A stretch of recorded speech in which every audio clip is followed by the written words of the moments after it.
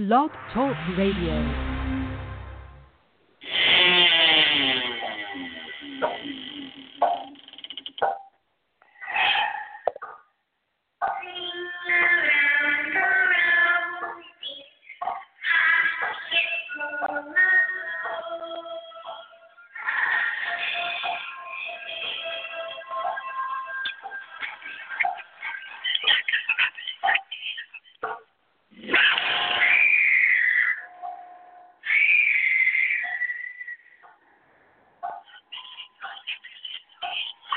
Happy Halloween on Night Owls Radio, where every day is Halloween.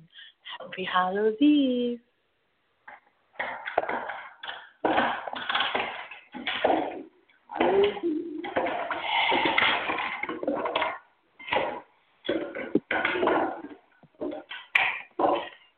The year was 1980, Hallows Eve, Halloween night.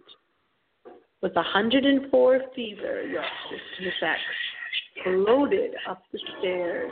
Couldn't feel my feet touch the stairs. Coming home after trick-or-treating. Trick-or-treat!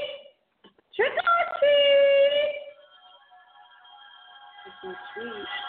Turned on the TV and noticed the TV was already on to Jeff Goldblum in The Legend of Sleepy Hollow. That was 1980, Halloween night.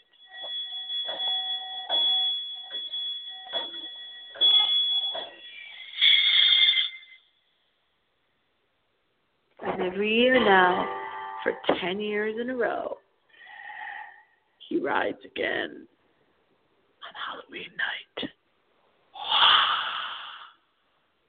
We bring you the legend of Sleepy Hollow.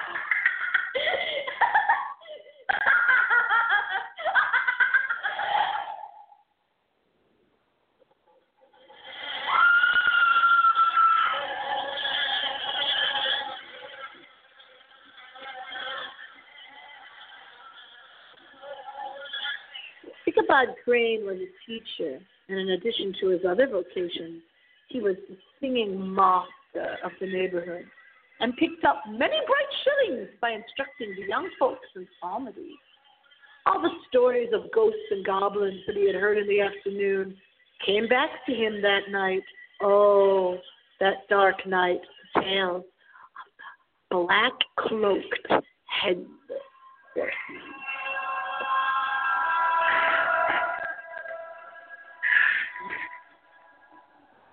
Came crowding upon his recollection. The night grew darker and darker. The stars seemed to... That's what they seemed to do. He seemed to what? Sink deeper in the sky. Driving clouds occasionally hid them from his sight. He had never felt so lonely and dismal.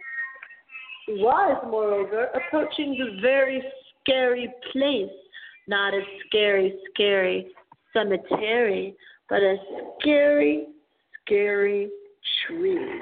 The very place where many of the scenes of the ghost stories had been laid. Had been laid. In the center of the road stood an enormous tulip tree. Ah, what a great memory Miss X has, which towered like a giant above all the other trees of the neighborhood and formed a kind of landmark. Its limbs were gnarled and fantastic, large enough to form trunks for ordinary trees, twisting down almost to the earth and rising again into the air.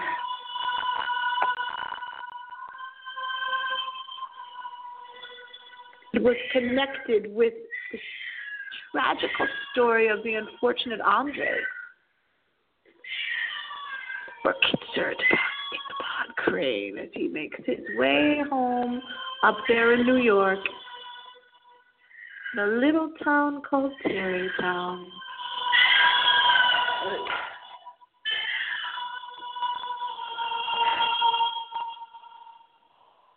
Suddenly he heard a groan. His teeth shattered, and his knees smote against the saddle, because he was riding on his horse at that time.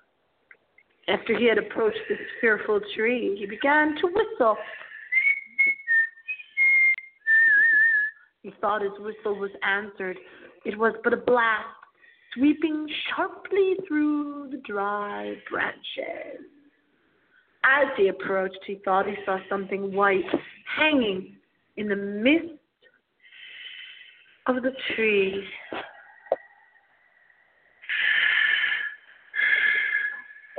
About 200 yards from the tree, a small brook crossed the road and ran into a marshy and thickly wooded glen, known by the name of Wiley's Swamp. A few rough logs laid side by side served for a bridge over this stream.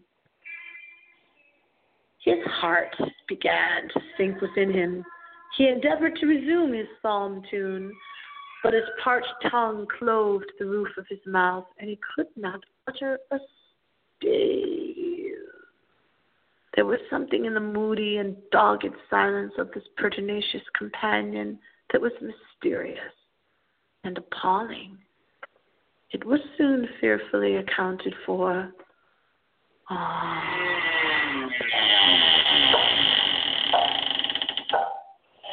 On mounting a rising ground which brought the figure of his fellow traveler in relief against the sky, gigantic in height and muffled in a cloak, Ichabod was horror-struck on perceiving that he was headless. But his horror was still more increased on observing that the head, which should have rested on his shoulders, was carried before him on the pommel of his saddle. His terror rose to desperation. He rained a shower of kicks and blows upon Gunpowder, the poor little horsey, hoping by a sudden movement to give his companion the slip. But the spectre started full jump with him. Away then they dashed through thick and thin, stones flying and sparks flashing at every bound. Ichabod's flimsy garments fluttered in the air as he stretched his long lank body away over his horse's head in the eagerness of his flight. They had now reached the road which turns off to Sleepy Hollow, but Gunpowder, who seemed possessed with a demon, instead of keeping up it, made an opposite turn, plunged headlong downhill to the left. This road leads to a sandy hollow shaded by trees for about a quarter of a mile, where it crosses the bridge, whitewashed. Trees now cheered him with the hopes that the church bridge was at hand. The wavering reflection of a silver star in the bosom of the brook told him that he was not mistaken. He saw the walls of the church dimly glaring under the trees beyond. He recollected the place where Brom Bones' ghostly competitor had disappeared. If I can make it, he thought. If I can but reach that bridge, I am safe. Just then he heard the black steed panting and blowing close behind him. He even fancied that he felt his hot breath. He thundered over the resounding plank. He gazed the opposite side, and now Ichabod cast a look behind to see if his pursuer should vanish, according to rule, in a flash of fire and brimstone. Just then he saw the goblin rising in his stirrups, and in the very act of hurling his head at him. Ichabod endeavored to dodge the horrible missile, but too late. It encountered his cranium with a tremendous crash. He was tumbled headlong into the dust, and Gunpowder, the black steed, and the goblin passed by like a whirlwind.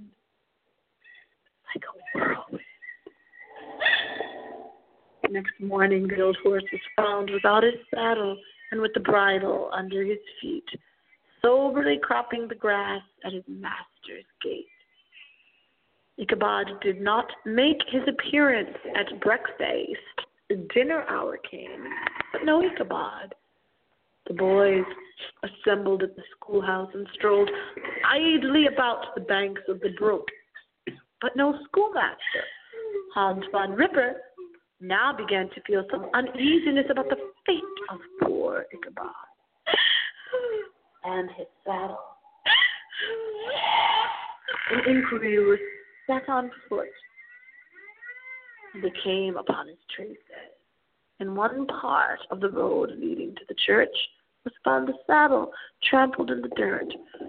The tracks of horses were deeply dented in the road, and evidently at furious speed were traced to the beach, beyond which, on the bank of a broad part of the brook, where the water ran deep and black, was found the hat of the unfortunate Ichabod.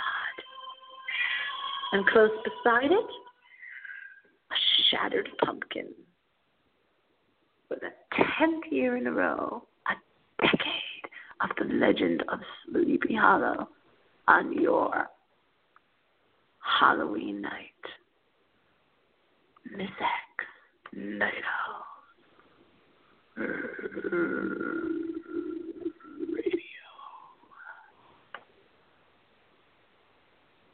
Oh, oh, oh, near to me and here to me, nightmare soliloquy, nightmare soliloquy.